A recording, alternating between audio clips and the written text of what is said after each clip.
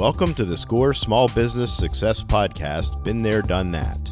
To get free mentoring services, as well as to see the wide variety of resources available for small businesses, visit our website at www.score.org or call 1-800-634-0245. And now, here's your host, Dennis Zink. Episode number 40, Types of Insurance and Filing Claims. Fred Dunnier joins me today in our studio as co-host, SCORE mentor, and our audio engineer. Good morning, Fred. Good morning, Dennis. Fred, we have Peter Hedberg returning today as our guest. Peter, welcome to Been There, Done That again. Thanks for having me. Peter Hedberg started his insurance career in 2003 at Hayes Company in the Midwest. Peter handled management liability lines and professional and privacy insurance. In 2013, he moved to New York and joined the underwriting side at Hiscox, a global specialty insurance company based in London. He currently manages professional and privacy liability insurance for the Northeast region of Hiscox. Peter, what are different types of commercial insurance? Well, there's a very long list, and I think we're going to spend a lot of this podcast talking about how the insured identifies which ones they need. But if it's okay with you, I'd just like to start at the top of the list. One of the oldest forms of commercial insurance, in its present form, it's been around about 40 years, but it has its roots going back about 100 years. It's called general liability. And it's a type of coverage that was designed so that businesses can continue to exist after, frankly, bad things happen, whether it was their fault or not. General liability today covers bodily injury and property damage that you cause to third parties, whether it's your products or something you did. And it also covers you for advertising injury. So if somebody's alleging that you're infringing on their trademark or something like that. It also covers personal injury as well. So if for whatever reason you have defamed somebody unintentionally, it'll pick up. One of the most important things about general liability, again, we mentioned this in the previous podcast too, is it provides defense coverage. When you get sued by a plaintiff attorney because alleging that you did something wrong, one of the most important things the policy does is going to start to pay you to secure a defense attorney. And those costs are oftentimes outside of the limit, which means to say if you bought $1 million, the defense costs don't actually take away from that million yet. The million is still set aside for the settlement. The next type of insurance that's meant to complement general liability in a way is called professional liability. It's oftentimes referred to as errors and omissions, or E&O. And this type of insurance is really meant for when you cause financial harm to a third party. And again, it's not if you cause bodily injury or property damage necessarily. It's when you've caused a financial harm. A great example of people that carry this type of insurance are accountants and lawyers and doctors and so on and so forth. Now, these are accountants are a great example because when an accountant files your taxes incorrectly, it's going to cost money when you have to try to fix it with the government, of course, right? And that's a financial loss you incurred because a professional rendered a service to you. Well, that type of insurance will then protect the accountant when you bring a claim against them. So the business owner's policy is oftentimes a single policy that people can purchase, and it includes multiple lines of insurance. I affectionately refer to it as the Happy Meal policy because you get several different types in one, and there's a discount involved there. The next type of insurance is business interruption coverage. Typically, business interruption is triggered when you have a weather-related event that removes or takes away your ability to make money as a company. A great example of this would be, say, a hurricane in the New York area that prevented you from producing whatever you manufacture in your facility. The business interruption coverage is going to pay for the extra expense to either find a location to continue making your product. It's going to pay you the income that you lost for that product. And then it's also going to set up any additional facilities that you might need or repairs to the facility that you have to continue operating. The next type of insurance is cyber insurance. It's a very new type of coverage. It's been around for about 20 years, but it's only until very recently that people have become very aware of it and are starting to purchase it in general. It's a type of insurance that protects you. It has third-party and first-party components. The third-party component pays for defense attorneys to defend you when somebody alleges that you have wrongfully disclosed their personally identifiable or private or corporate confidential information. The first-party component is going to pay you to notify the necessary people if you're responsible for doing that. It's going to pay for forensics to help identify the extent of the loss within your network. And it's also going to pay for data restoration or business interruption if it was indeed a cyber event that caused those things. Again, very popular type of insurance. A lot of people are purchasing it now, and its pricing is now more affordable than it ever has been. Peter, if I can ask you a quick question about that insurance, how do you ensure that your client is taking adequate precautions in the first place? Because obviously, if they don't do everything they're supposed to do in terms of system updates and everything else, you guys end up on the hook.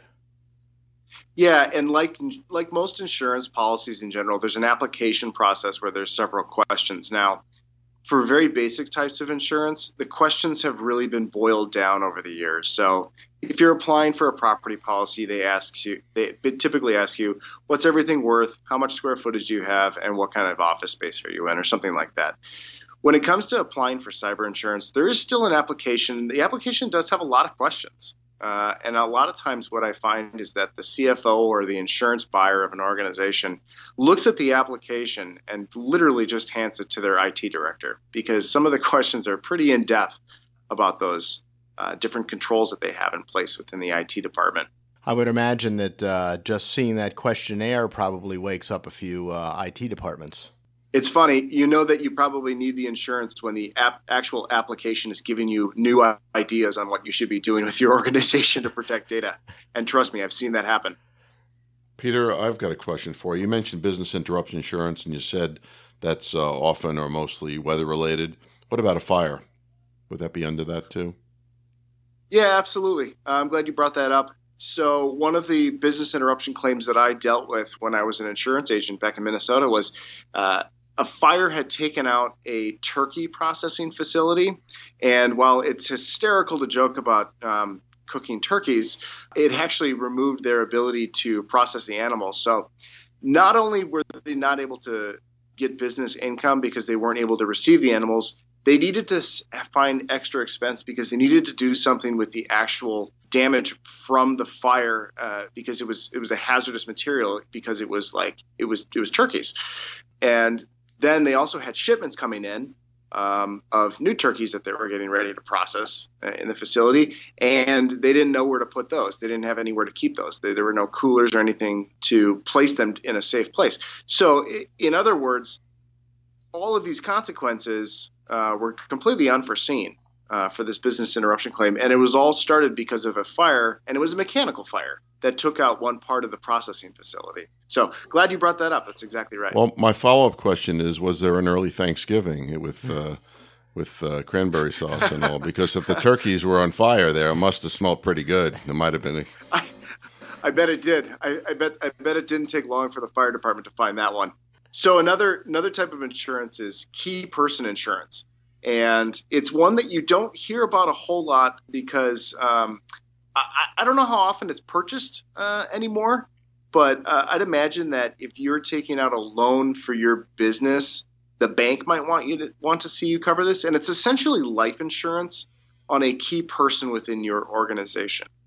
So if you have a salesperson that, let's say you have 60% of your revenue tied up with, and something happens to that salesperson and they can't actually produce that revenue for you anymore, this type of insurance might pay, and it might pay to satisfy any bank loans that you have because you can't make that sort of revenue anymore, or just pay to indemnify your business to somehow continue in some way. So the next one is commercial property. It doesn't need a ton of explanation. It's very basic in that commercial property will pay you for the loss of use of the property. It will pay you for the contents within your property. For small business owners, one thing that's really important to know about this is business personal property. So all of the equipment you bring around, everything that's in your office, whether it be computers and printers and so on and so forth. If you are a tradesman of any sort, let's say you're a small architect and you have drafting boards and you have special types of software, it will pay for all of that. And then if you own the building, it's obviously going to protect you if you lose the building, whether it be to a fire or a windstorm or something like that. Peter, a lot of businesses are now allowing their employees to take equipment home, or they might even have a bring your own equipment policy, not in the insurance sense, but a business policy. Does commercial property insurance cover items that are either brought by an employee or given to an employee to take off premises? Great question. Most of the time it does, but you do have to check because not every insurance policy in this regard is written the same way. And what is considered business personal property may be different from policy to policy. So if your company allows you to take your personal laptop to work with you and you lose the personal laptop, it may or may not be covered based on the fact that it is your personal laptop. So it's something you definitely want to ask your agent and or your direct insurance company about if that is one of the ways you've arranged how to run your business. Okay, it's kind of confusing sometimes with the word personal, because when business personal property, they really don't mean the employee bringing in his computer, do they? That's exactly right. And one of the difficulties that we have in the insurance industry is we use words intentionally. And unfortunately, I don't think we use the right ones all the time. And then people start to use acronyms all the time as well. And it becomes very confusing. So great question. And I'll answer it definitely by saying that most of the time, yep, absolutely. Your business personal property includes your personal property that you bring with you. But you do have to check. There are limitations and restrictions on that. The next type of insurance is business auto, and we're all familiar with automobile liability insurance. We all have to buy it, unless you live in the great metropolis of New York and you might not have a car. But one thing that's very important to note about business auto coverage is typically when you buy it, it sits excess of your own personal policy that you purchase. Which means to say that your own personal policy, whether you buy a $100,000 limit or a $250,000 limit, that has to be triggered and exhausted first. That has to be used first before the business auto kicks in. But one thing that's really important about business auto, though, is oftentimes it has what's called a hired and non-owned component, which means when you rent a car for the business, that business auto policy then becomes the main auto policy for your rented car. Very important to know, especially if you're going to be renting cars for your business. What about in a no-fault state? Does that change any of the variables? No, it doesn't. No fault really has to do with how the claim is then going to be dealt with by the state and how it's going to be adjusted. The insurance is going to apply the same. So we're getting near the end here. So one of the last types of insurance is theft insurance. It's oftentimes referred to as an employee dishonesty bond or just employee dishonesty or crime insurance, theft insurance. Typically, when this product was invented, it was really meant to protect the employer from an employee stealing from them. It's been greatly expanded in recent years, and so it also includes theft by third parties against the business, whether it be computer fraud or somebody burglarizing and taking money out of a safe or something like that. It's one of the only types of insurance that actually it is legally allowed for you to be made whole from a crime. Some of the last types of insurance we have, there's obviously personnel insurance. We typically here at Hiscox, we're a property and casualty underwriter, so we don't typically talk about life and health. But we did want to mention that when you have employees, it's really important to also know that there are several types of accident, death, disability, medical, those types of insurance that are often offered as benefits. The big one, obviously, is medical insurance. We hear about health insurance a lot. And in most states, you obviously have to afford that or give that to your employees, depending on how many you have, of course. The other type of insurance is you can offer life insurance to your employees as well, and accident, death, and disability insurance, whether it be long-term, short-term, and that sort of thing. And then finally, last but not least, there's workers' compensation insurance. And we did touch on this in the earlier podcast. Workers' compensation is a very important insurance coverage, and I think a lot of small businesses in America are not aware of it or are not purchasing it, and statutorily, they probably should be. There are many states that will allow you to not have to purchase it if you are your own business and you have to file and get a waiver. But most of the time, people just purchase it anyway. It's very important because obviously it protects you as the employer if your employee gets hurt and finds you liable, or simply your employee gets hurt and they need their medical costs reimbursed.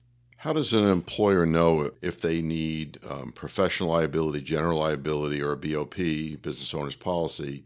Maybe they only need one. How do they know? So this is where it's great to have an independent insurance agent because that's their job.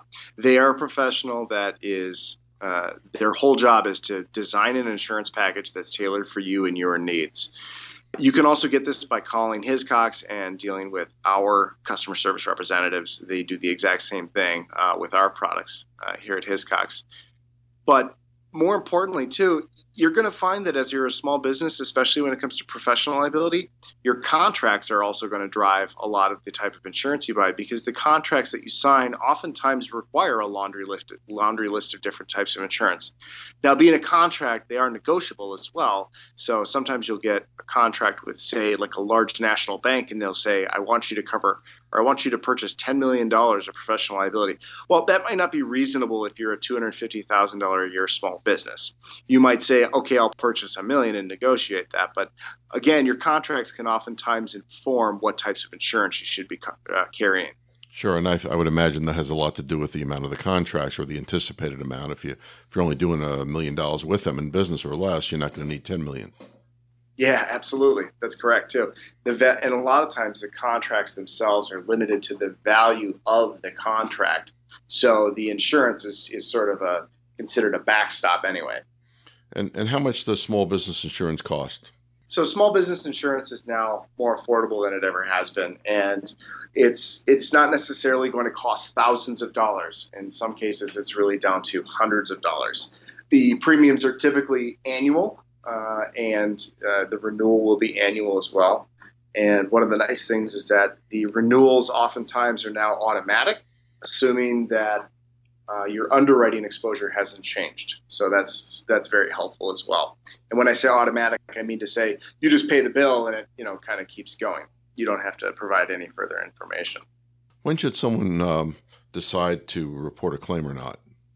I always advise people to report a claim whether they think they should or they shouldn't. And the reason I say that is because insurance policies have provisions within them that allow the insured to deny a claim if the insured did what was called a late report, which means to say that the insured handled the claim themselves, settled it, and then they just went back to the insurance company and said, oh, hey, this happened during the policy term. I need a check for this. And the reason the insurance company doesn't like that is because the insurance company actually wants to be involved in any claim process you have, whether it be property or liability. And one of the big reasons for that, too, is the insurance company has relationships with vendors already that can help you with, and they get preferred rates from those vendors as well. So I always say err on the side of caution and turn the claim in. I know that there's a fear a lot of the times from turning a claim in because of various other reasons, but you will never be doing the wrong thing by alerting an insurance company that you think you have a claim. What happens after a claim is reported? That's a great question. And there's some misconceptions that go along with that as well. The biggest misconception is that I report a claim, nothing happens, and they're still going to increase my rates. That really doesn't happen. And the reason why is because there's actually several state laws that make it very hard for insurance companies to just arbitrarily raise insurance rates. They can raise insurance rates if your exposure profile has changed. In other words, say you move your business from the middle of Denver where the fire risk is low to, say, a hillside in Aspen where you have regular wildfires or something. That would increase your premium. But more often than not, a claim that you report in that nothing ever happens on is not going to increase your rate. And on top of that, if you do report a claim and it's usually a small loss, the increase in premium is usually incremental as well. So the other thing to consider, too, is everybody thinks, oh, if I report a claim, my insurance company is just going to cancel me and they're going to non-renew me. And I think one thing that's important to know is that insurance companies don't necessarily just want to pay one claim and then just get rid of it. That's not a sustainable business practice for them, because then they would just continue to decrease the size of their insurance or their insureds.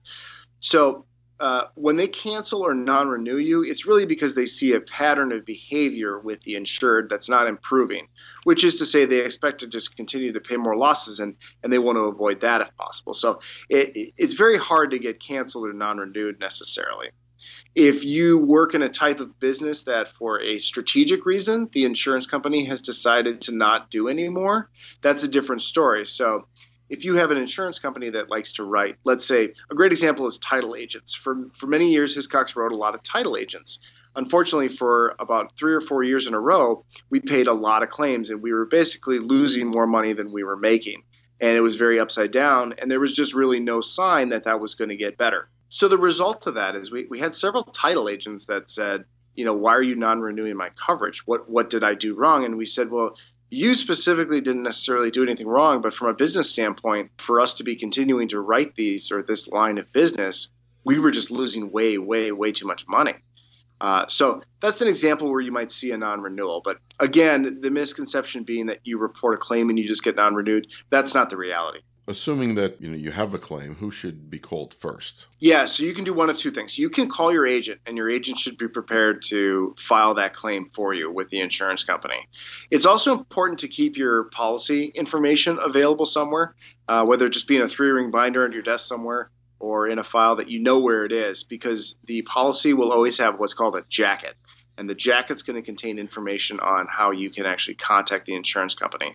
Most of the time, it's an 800 number. You can fax in claims sometimes. You can email claims. But the telephone is nice because at least you're going to get somebody on the line who's going to start to take down information and open a file right away. Peter, what are some common contractual requests that might happen that deal with insurance coverage? Yeah, there are 3 big ones, and I think there's a lot of confusion about what they mean, and we do get a lot of calls about these still from different insurance agents who say, oh, my insured needs this, they're trying to sign a contract, if they don't get it, then, or if they don't get this from the insurance company, their contract's going to be void and they can't, continue the business. So I think it's really important to understand these. There's really 3 big ones. So a lot of contracts will ask for waiver of subrogation. Now, subrogation is a very fancy word that insurance companies use for recovery, which means to say if the insurance company pays a claim and they find out that it's actually somebody else's fault and they are legally allowed to go recover from that person that was at fault, so the insurance company can be made whole, that's what subrogation is. Now, what a lot of contracts say is, I don't want the insurance company to be able to do that. I want them to pay the claim and then not be able to go after anybody else. And so they say, I want the insurance company to waive their subrogation against us. And when I say us, I mean the party that you're signing a contract with. Why would they care if they went after a third party? Typically, it has to do with workers' compensation. That's how most of the time it applied. And workers' compensation is primary, but workers' compensation policies are notorious. And I shouldn't say notorious. They rightfully do this. For subrogating. So a workers' compensation policy, let's say they pay for somebody that was injured on a construction site and they find out that when the person was injured, it was actually the fault of another contractor that was on site who, say, dropped a brick on this other guy or something like that. Well, the workers' compensation carrier is going to want to go after the insurance of the guy who dropped the brick, right, in the background, because they want to be made whole because it wasn't necessarily their insured's fault. So the other contractor whose fault it was, they don't want to have to pay for that. They don't want that to be on their loss record at all. So they say, no, you waived your subrogation against me. You can't come after me for that. Good explanation. Thank you. What does an additional insured mean? This is probably the most common out of the 3 I'm talking about. So when you sign a contract, a lot of the people you're signing a contract say, I want to be an additional insured on your policy. What they're saying when they ask that is they want to have access to your insurance coverage if they get brought into something that involves you as well. And the reason they do that is they don't want to have to use their own insurance. They want to use your insurance. Now, most companies are happy to grant this if the relationship is clear. Some of the times insurance companies don't necessarily want to grant this or grant a full additional insured status because basically you have a very large company that just doesn't want to ever use its own insurance. And so they try to continue to push onto all of their small contractors. They try to push all the liability by doing this. So, but it's a very common grant that we do now. The third and the last one is primary non-contributory. And this type of insurance, or this clause basically says that if there's multiple insurance policies that might apply for a particular claim, and this usually happens in big catastrophes or big accidents, then I want yours to apply first because I don't want to have to use mine, and I don't want to have to contribute. Does that make sense? So what they're saying is in the order of who has to pay, they're going to try to make yours pay first. One of the things I've noticed is I always have these ACORD statements on the wall. What does that mean? So ACORD is actually an acronym. It stands for the Association for Cooperative Operations Research and Development. It's a nonprofit that is founded by the insurance or the insurance industry. And it was meant to really standardize a lot of things. Now, an ACORD certificate, namely an ACORD 25, 25 is the actual number for the particular form that most people are asked for, is a certificate that just says you buy insurance. And typically when you're signing a contract, the contract will say you must evidence your insurance with certificates. They must be ACORD 25, or they'll make other stipulations like that. The certificate itself is broken out into a grid, and it's got your name at the top, and then at the bottom it has a certificate holder, which is usually the person that you're signing a contract with. And then in between it's got the information, the type of insurance, the policy number, the term of the insurance, the dates, and how much limit you carry. And it's a very simple document, and if you'll notice in the upper right of the document, it always says this insurance confers no rights or responsibilities to anybody. It's just used for information purposes. It's just used for evidence. And what happens a lot of times is that people are really asked to heavily amend and change these certificates of insurance because I think the people think that there's some sort of safety and saying on the certificate something like, you're additional insured, we've waived subrogation, or something like that. And I really, really, really want to stress that the certificate is really just meant to be an evidence document. It's not a contract. It's not a declarations page from a policy itself. It's not meant to be coverage on its own. It's just meant to demonstrate it. That's all. So, but if you're a small business, you'll be asked for these. And the fastest way to get them is obviously contact your insurance agent, or if you're writing your insurance direct, like through Hiscox, you can contact us directly and we'll produce one. Thank you, Peter. That was very good information, and it went surprisingly quickly for a discussion on insurance. Is there anything you want our listeners to go away from this session with, the top of their mind? Yeah, absolutely.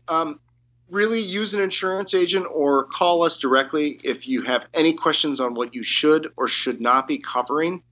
And please don't be afraid to report a claim if you think you have one. So insurance is really designed to keep the economy functioning. More importantly, keep your business functioning. Unfortunately, we live in a society where bringing a lawsuit or bringing an action against somebody is just all too easy. And we have a lot of attorneys that are really happy to do that as well. And so our business would grind to a halt if there was no way for us to transfer liability to somebody else. And that's what insurance companies do. So again, if you think you have a claim, please send it in. And then other than that, when it comes to contractual requests, don't be afraid to negotiate. Don't necessarily think that you have to go out and find $10 million in limit for insurance. You obviously can go back and say, I'm not that large of an organization, it's not that large of a contract, and try to argue that down. Well, Peter, thank you for enlightening our listeners today about the different types of insurance and filing claims. Thank you, Peter. My pleasure, guys. My pleasure. You've been listening to the SCORE Small Business Success Podcast, Been There, Done That. The opinions of the hosts and guests are theirs and do not necessarily reflect those of SCORE. If you would like to hear more podcasts, get a free mentor, view a transcript of this podcast, or would like more information about the services we provide, you can call SCORE at 800-634-0245 or visit our website at www.score.org. Again, that's 800-634-0245 or visit the website at www.score.org.